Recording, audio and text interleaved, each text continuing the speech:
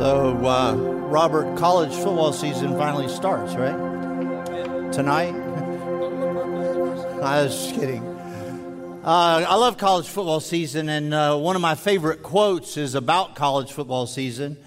And it sort of goes with our topic today. What I want to talk about today is rest, because tomorrow is Laborless Day.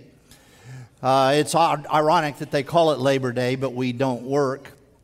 But my favorite quote about college football season is that there are 22 people on the field who desperately need rest, and 95,000 in the stands who desperately need exercise. So today is the day before Labor Day, the official end of summer. Stop having fun. School starts tomorrow in some places. Believe it or not, it is a Wisconsin state law to not start school before Labor Day. And that would be great, except just remember one word when thinking about moving to Wisconsin: winter.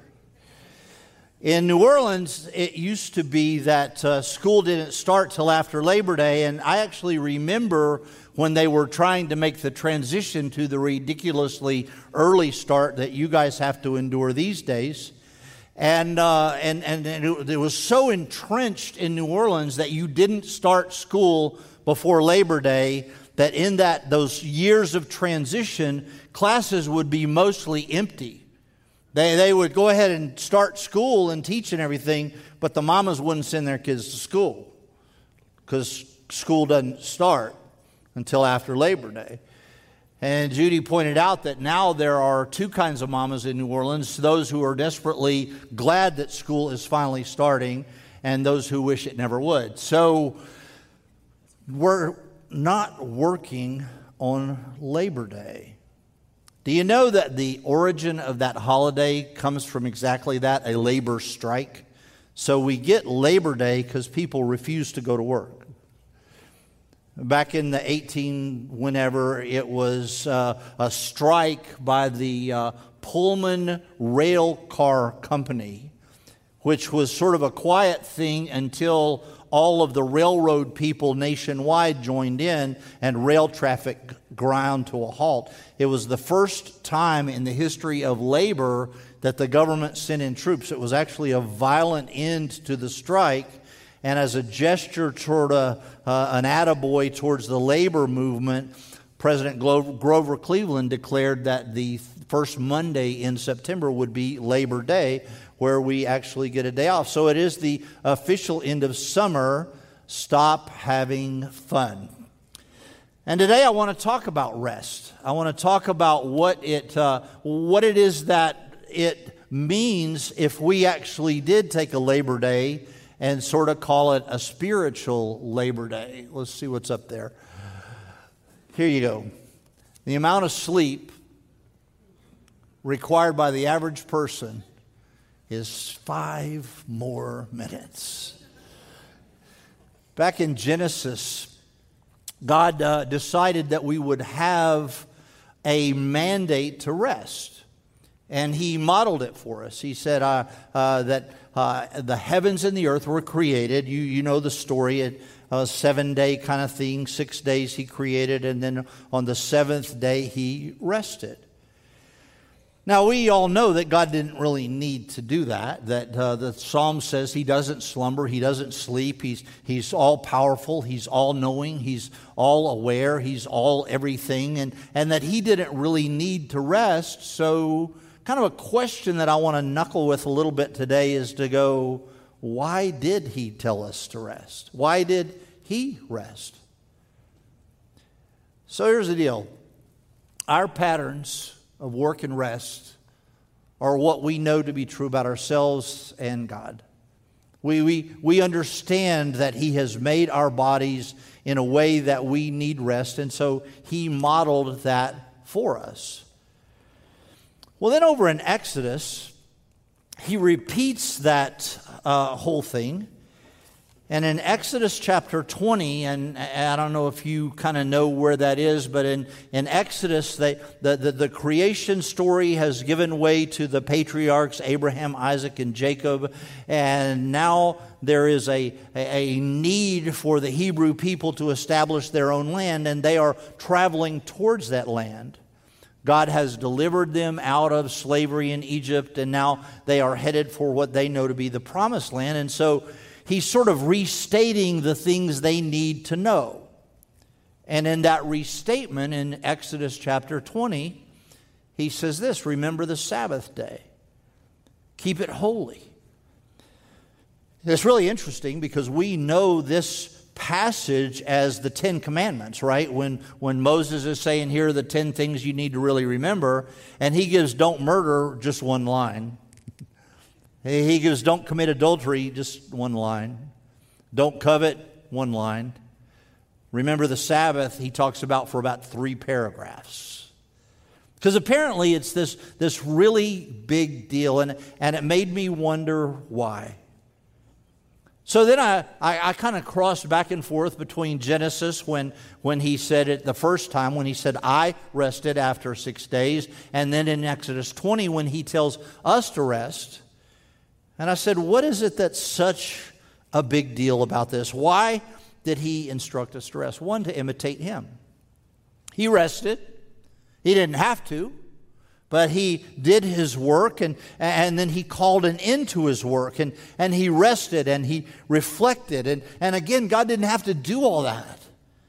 But one of the things that I think he did in order to help us is to let us have something to imitate. I think he did it to help us remember him. In Exodus, when he says that, he says, remember the Sabbath and keep it holy because the Lord created and then he rested. So we are to remember his creation. If you skip over a couple of chapters, a couple of books to the book of Deuteronomy, he says this again. He talks about rest again, but he says it for a different reason. He said, you are to remember the Sabbath and keep it holy because I have delivered you out of Egypt. So in Exodus, he says one of the reasons that you remember the Sabbath, you remember to rest. And by the way, rest is not just laying on the couch and taking a nap, although I highly recommend it on Sunday afternoons. Watch golf if you need help. But on this idea of rest is a change of rhythm.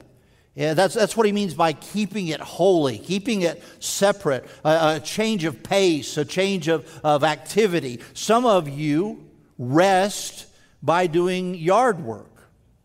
You do. You rest by doing yard work. I want to give you my address to help you in your quest. But the idea is not just go comatose or do nothing, but to change your rhythm. Let your rhythm focus on something besides work. And so this idea of Sabbath, God said, I did it, imitate me. God said, I did it, remember me. Remember that I created everything. Remember that I saved you, that I redeemed you. For the Hebrew children is that I saved you out of slavery. For you and I, if we follow Jesus as our personal Savior, that means that we have been delivered out of our own sin. So he says, when you observe the Sabbath, when you take some rest, when you change your rhythm, when you change your routine, imitate me and remember me. But maybe there's another part to it. Maybe he's also telling us, depend on me. You know, our work tends to be our idol for some of us. Some of us, we work and it becomes sort of a badge. I work this many hours a week. Some bosses walk into the office and say, I can outwork anybody here. Old men are particularly arrogant about how much they can still work. And it becomes this idol sort of thing, that our work becomes our idol. And when you think about that really closely, whether you are a student or entering into the workforce, or you've been in it a little while, or maybe you're in the twilight and headed for retirement, it's kind of the same thing. If our work is our idol, then we have depended on our own efforts and not on the greatness of God. We're not remembering Him in creation. We're not remembering Him in salvation. We are trusting in our own efforts.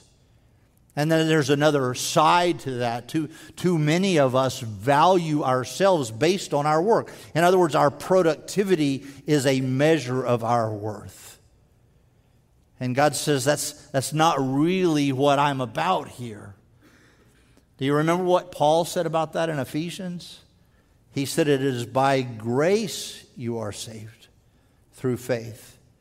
And that not of yourselves. Even the faith that you have is a gift of God, lest anyone should boast, lest we should brag about how hard we worked in order to get God's favor, how much we worked in order to please God, how we were less sinful than the person next to us, so we deserve something more than they do. When it becomes about work, it takes the focus off God, and we no longer depend on Him for everything.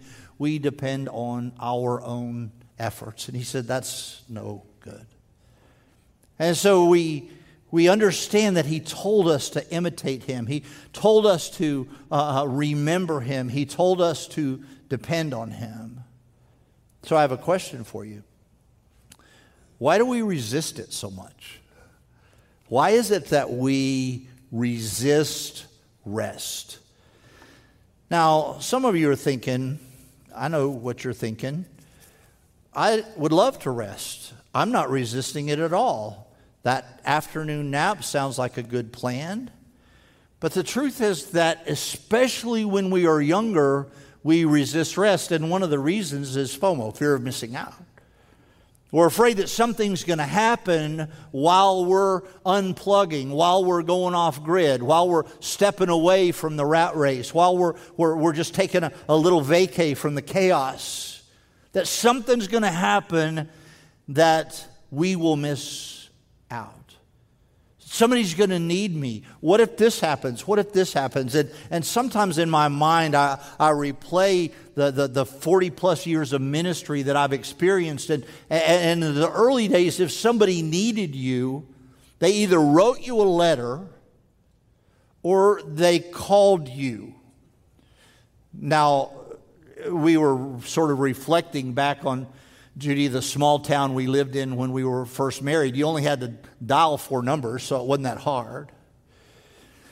But they had to write a letter, find a stamp, put the stamp on the letter, go to the post office or put it in the mailbox, wait for somebody to come pick it up, then they take it away, and then in a couple of days, well, back then a couple of days, it would show up. And there would be no expectation of a response. And now I get a text at 3 o'clock in the morning, and somebody thinks by 3:30 they're going to have a response. Because we're in a FOMO kind of world. We resist rest because we're afraid we're going to miss something. Again, we resist rest because we value based on our productivity.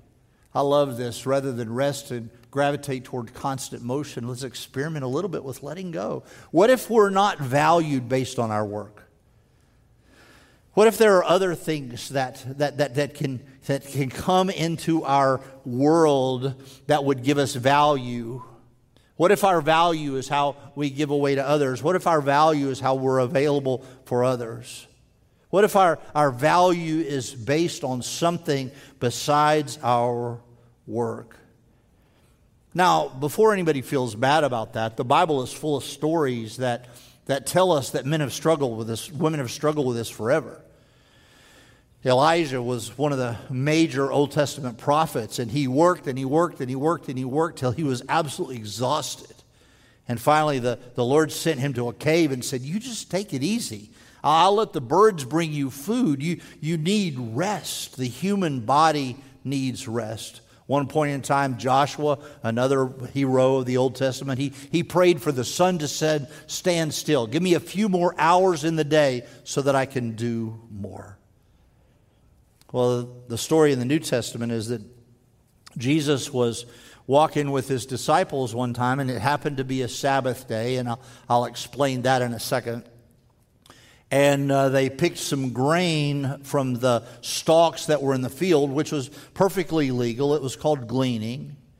And they snacked on the grain as they walked through the field. And some of the religious teachers said, you're not resting. You're not observing Sabbath.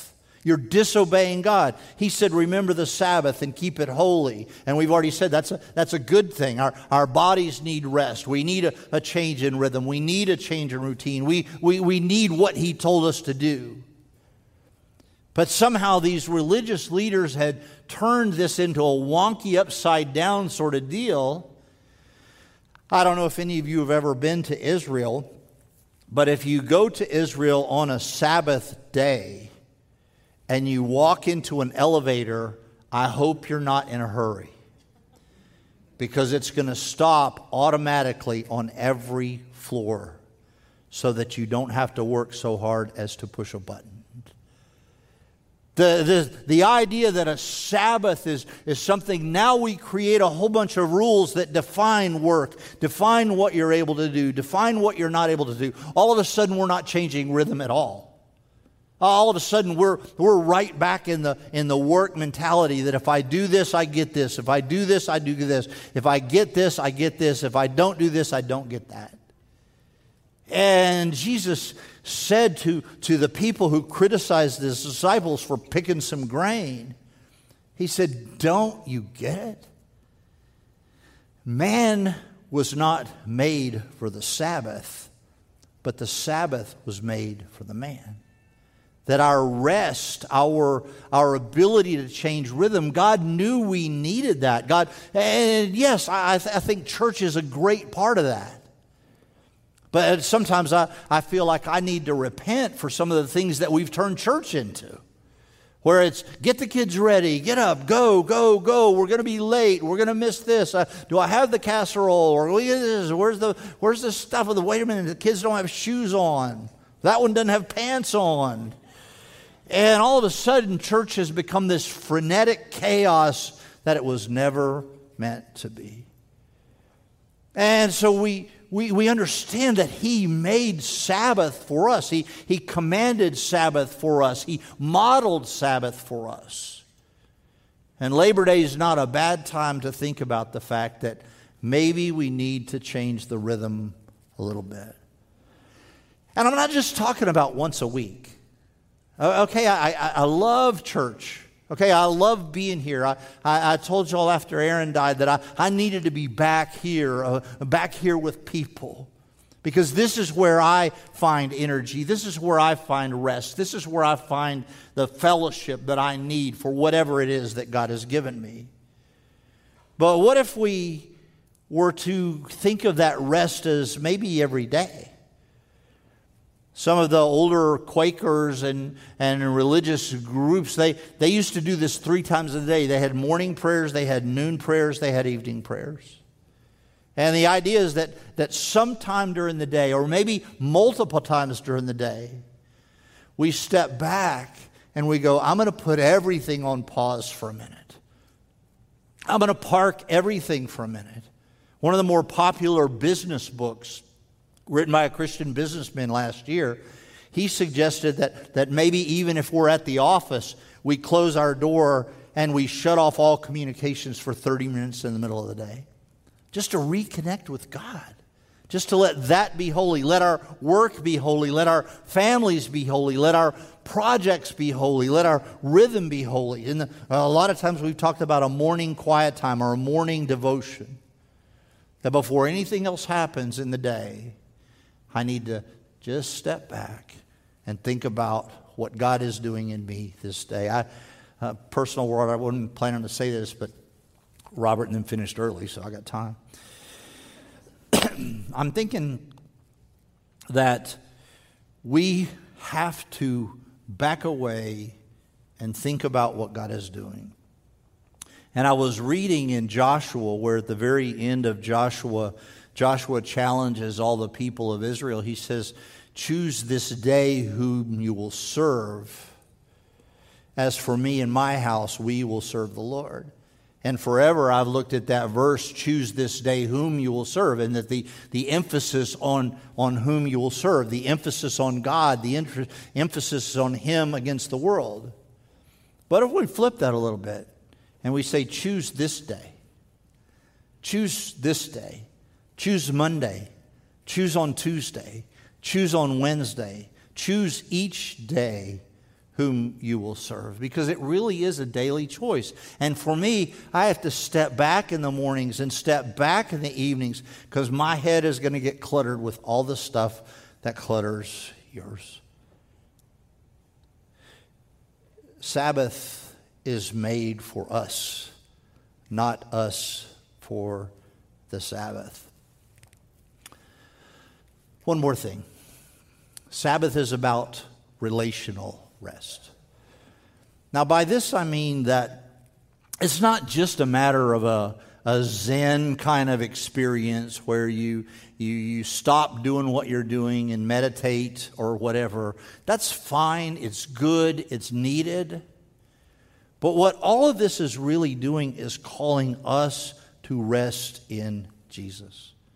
He's calling us to a relationship. He's calling us to a way of life that trusts that there's something bigger than ourselves. Yes, God modeled it. Imitate Him.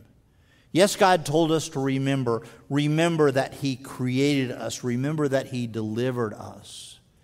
Yes, He told us not to define our worth by our work. But He called us in the midst of all of that to Himself. Shelby Miller said it's not resting perfectly, it's resting in the one who is perfect. Jesus said it this way. He was having a discussion about what it means to be saved and what it means to be in relationship with God. And he said, just come to me. And interestingly enough, in context, he'd been praying to God and talking to God about all things. And now he turns to those who would listen. He said, you guys, come to me if you're heavy laden. Come to me if you need Sabbath. Come to me if you need rest. Don't trust in the self-help. Don't trust in the retreat. Don't trust in herbs. Don't trust in.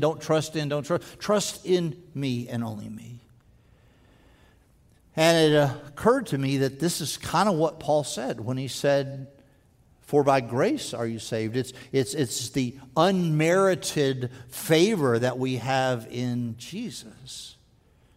And so now I kind of put it in context. Jesus says, come to me in Sabbath once a week as you worship. Okay. It's a good reminder that when we come into this room and we sing the songs and we hear the words and we read the scripture and we catch up with our friends, Jesus says, come to me. He says, come to me when we need a reminder that our value is not on us, but our value is on Him, not work, but worship. The context here, Jesus was talking to God. He says, I acknowledge that you're God over everything.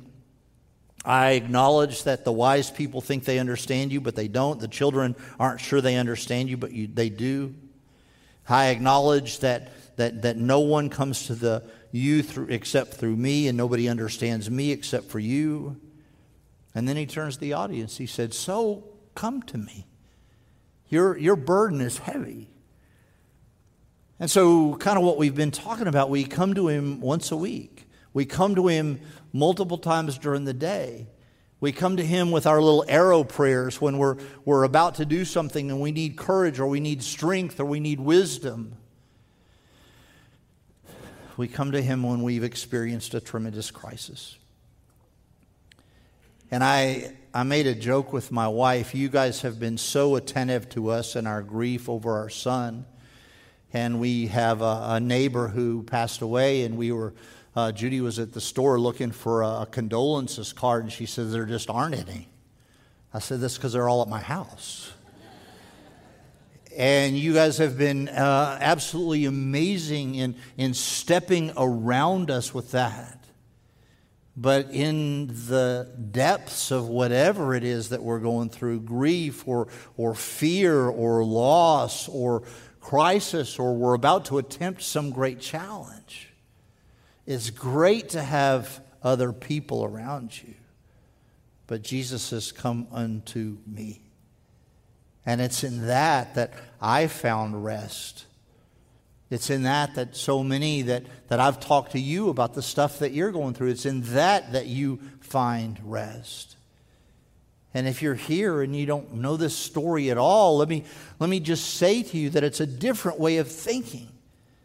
Because everything that Labor Day was invented to do is what Jesus calls us away from.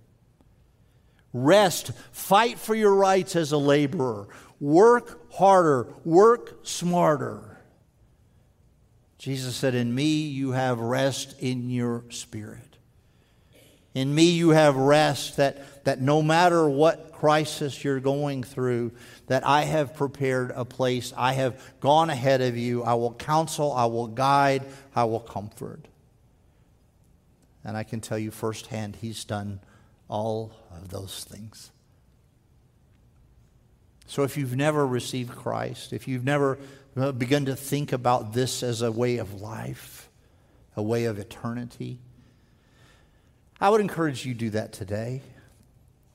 I would encourage, if you're watching online and you're observing Labor Day, you're squeezing the last few minutes out of summer, just back away for a minute and think, where am I with God? Where do I want to be with God?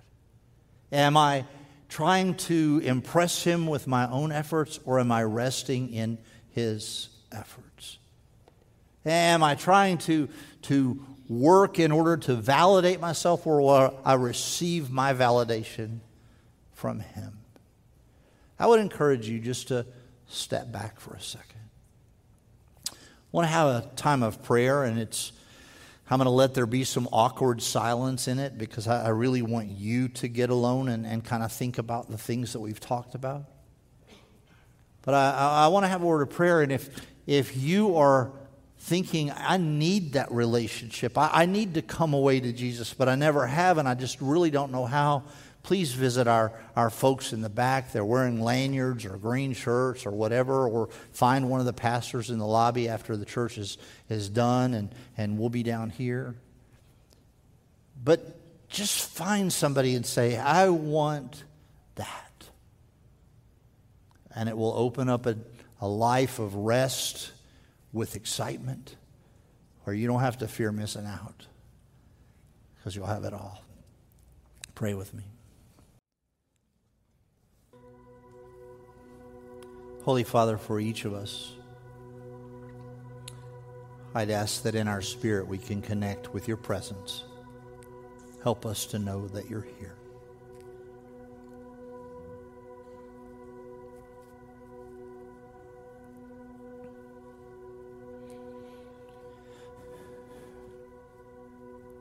God, in every one of us, there's a voice that's screaming at us about how unworthy we are. Let us hear your voice declare that we are worthy, because you said we are.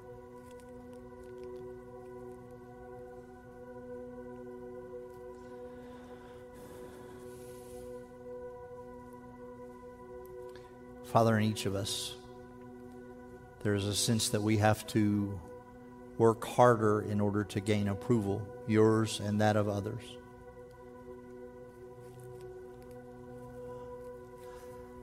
In this quiet, would you please reassure us that you have done the work of creation, and you have done the work of salvation, and that we can rest in that.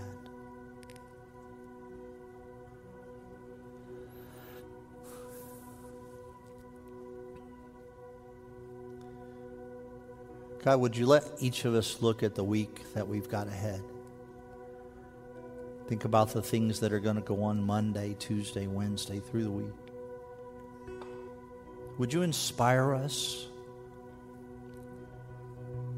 to step away with you sometime every day? That we could connect with your creative power, with your saving power, with your guiding, consoling power. That we would receive power. That we would choose that day that we will serve you. And oddly find strength for the day.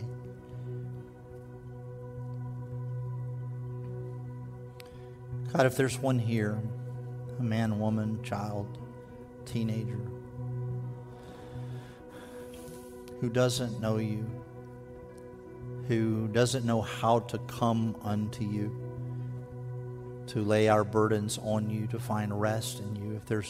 If there's one who doesn't know or something has held back in the past, can this be the day that they come to me at the front after the service? Or they go in the lobby and find somebody there and have a conversation that says, God, I can't do this work anymore. I need a labor day. I need a day of resting in you. I need a day where I say to you, I have sinned. I can think of 1,000 things in my life that identify me as unworthy. But God, you have put forward this incredible possibility that in you I can be worth something. I can be worth everything. I can be worth eternity. God, what a radical thought that in you I can find rest. And Lord, I pray that if there's someone here who has never done that today would be the day that they find that rest. God, you are good.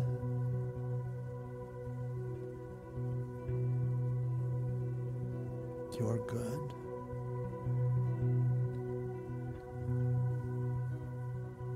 And I pray in your name.